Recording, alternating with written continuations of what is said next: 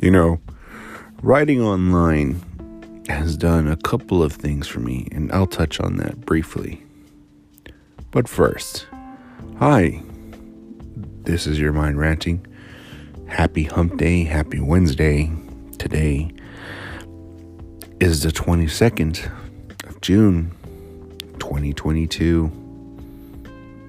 Quite exciting, guys, to be here chilling with Miss Pepper Potts Perkowitz. She probably doesn't feel the same because she is cold. Even in the hottest of temperatures, this little 3-pound super mutt is cold. Literally, her sweaters comprise of furry socks. If the furry socks aren't enough, then we'll throw on and I shit you not, we'll throw on rat clothing. She's a little bit bigger than, a rat. And it trips me out that there's actually rat clothing or guinea pig clothing, and she'll fit into that. A little loose, but it looks good on her. So, just chilling here with the Perkowitz. And so, what I wanted to start off with today, just briefly, was this whole online writing experiment that I've been finally getting a hold of. Now, I'm not talking just about the Twitter. I'm actually talking about the little newsletter that I'd set up on Substack. I have no idea how to edit. I don't know how to add footnotes properly. There's a few options where I can put share notification buttons, which I think that's kind of radical. Quite interesting that I'm barely just diving into this now. Maybe I could have done this a few years back, but I think the best time for me to have started was, basically last week, which is what I did. And so, a couple lessons I learned from writing a couple of these newsletters. One, you're never that good of a writer until you post it and you start pointing out mistakes, even after you do some careful editing. And trust me, I did do some editing. I did at least maybe about half a day's worth of editing. My first couple of posts took me, I would say, an hour to write, and then I took about 5 hours just to edit, just to try to make it perfect, which, truth be told, probably shouldn't have done that pepper stuff. She's telling me that I did an okay job. Not the best, but an okay job.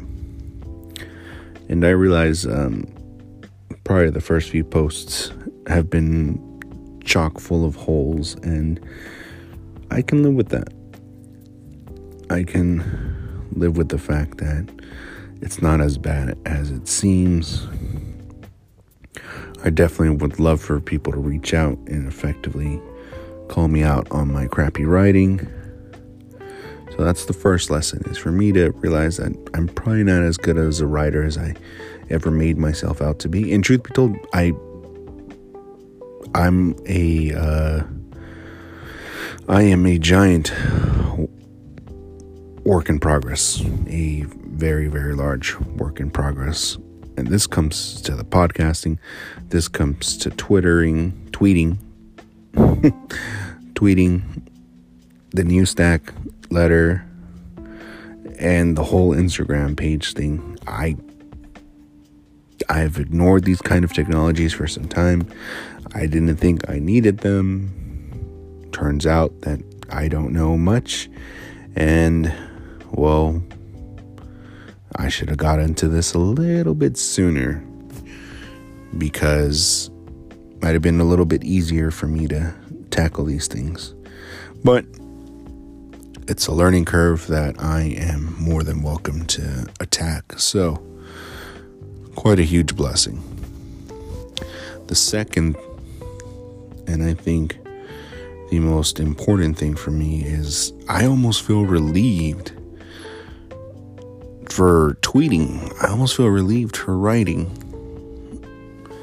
It's almost like you're just letting a part of yourself out into the world and just letting people see your thought process, whether that thought process is any good, life-changing.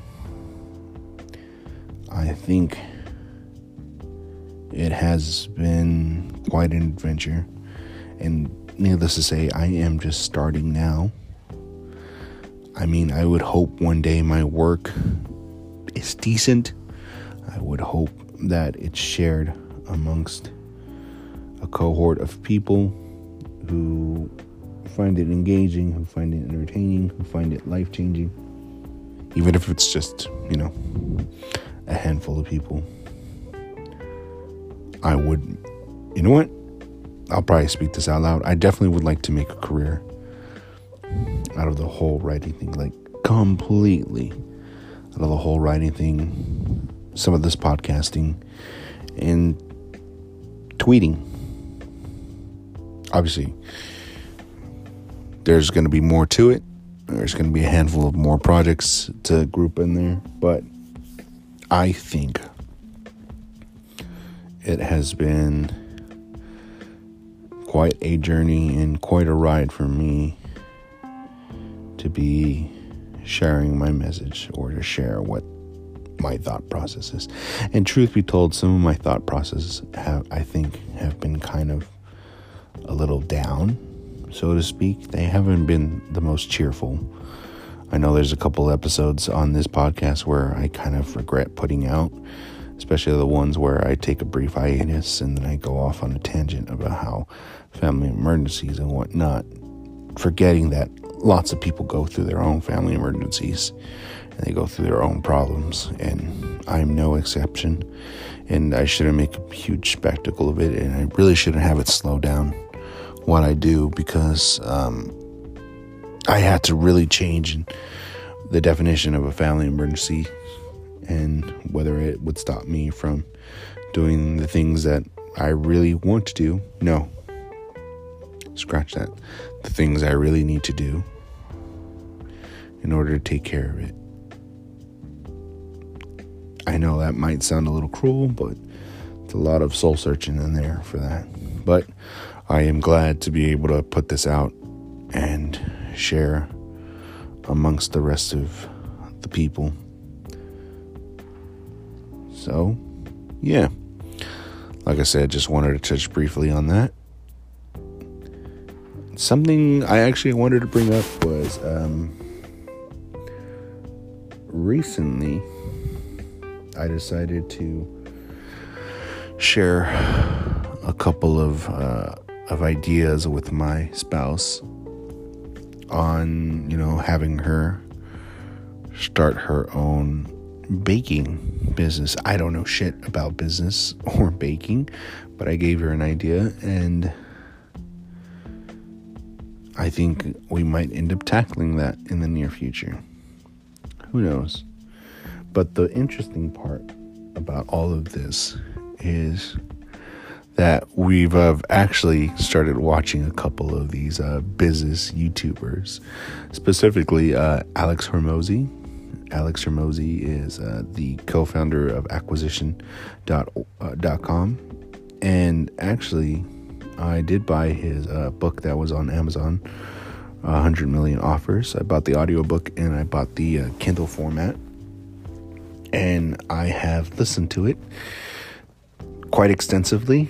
I definitely need to take notes. It's one of these books you definitely need to take books. I mean, you can have the book open as a reference,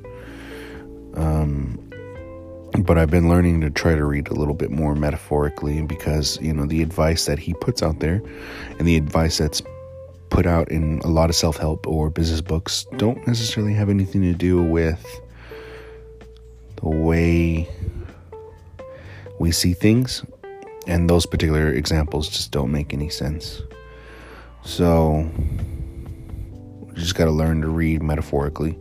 picked that one up actually from Derek Sievers in How to Live, because a lot of people would crap on his most extreme example of lessons, and he says, well, ignore the story, find the lesson, and then live with it. And so we've been looking a little bit more into, like I mentioned, Alex Hormozi's work on YouTube. Highly recommend it. Hormozi is spelled Hormozi. He even has like a little group, a little Mosey Nation. It's pretty cool, some of the people on there. What was quite interesting, how this guy's a little bit different than, your typical guru, was that, first off, his tagline is, he has nothing to sell you.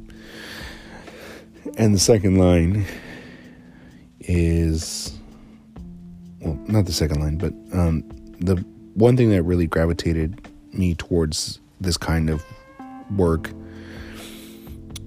that he does is basically he took a simple concept of, he took a simple concept of beliefs and how we can alter them, not into necessarily, this whole I am rich, or I am a badass learner, or I am extremely affluent. More so, we can basically take certain moments in our past and then we can flip it to fit our particular situation. So let's just say I'm a badass learner because I have taken, let's just say, an hour and a half to read and diligently take notes in school or while I'm reading. I am a badass learner because I devour online courses. I am an affluent person because I'm always figuring out what would be the best investments for me and my family. So it's basically taking past actions to paint an argument or to paint a story of who you really are. And I kind of like that, as opposed to just saying, hey, make the belief happen and then go take action. It's just like, no, you need evidence as well to demonstrate that you can do these certain things. So, one for me would be, I'm resilient because I'm putting out podcasts and I am writing and I am reading extensively and critiquing myself to try to be better all the time. That's probably the best way to go about it. Holy shit, the rain's coming down really hard. Please bear with me if it's getting any louder, because it is. I'll probably just take a look at it. It'll probably bring me peace. It probably does bring you peace. I know people say that, just listening to the rain while you're reading or just thinking makes it that much more meaningful. So I think I'm going to go ahead and do that. So yeah, definitely check out Alex Hormozi's work on YouTube, on Instagram, on Twitter. He's actually one of the few members of the Twitter blue check mafia that I actually respect. The other ones might be, Mark Manson, Ray Dalio. That's all that can come to mind right now. It's a shame that Lex Friedman or Naval aren't really part of the checkmark mafia. Not that they fucking need it. They're badasses. They don't really need that kind of notification or that kind of gratification attached to their name. Yeah. You know what? Mini rant on that. Some of the members that are part of that Twitter blue check mafia, Jesus Christ, their thought processes just irk me so fucking much. Just look up maybe the top 100 checkmark mafia members, and you'll see what the fuck I'm talking about. There's just so many idiotic tweets, so many idiotic ideas, concepts, political debates that really don't need to be, well, pressured or followed on. And this is why I avoid a majority of them. I do have a few of them on there, besides the three that I mentioned. I know Derek Sievers, I follow him on there, and he shot me a follow back, so God bless that man. I follow also Nassim Nicholas Taleb. He pushes it sometimes, but he's okay. Just because I do like his work, and, sometimes he is a little brash and, well, he's up in your face. I respect it as well.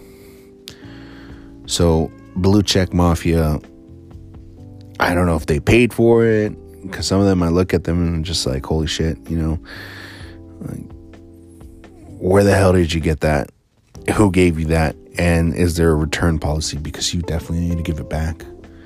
There's no need for you to be influencing anybody. There's no reason for you to be saying the shit that you say. Holy hell. Just, there's some people who definitely should not share their thoughts.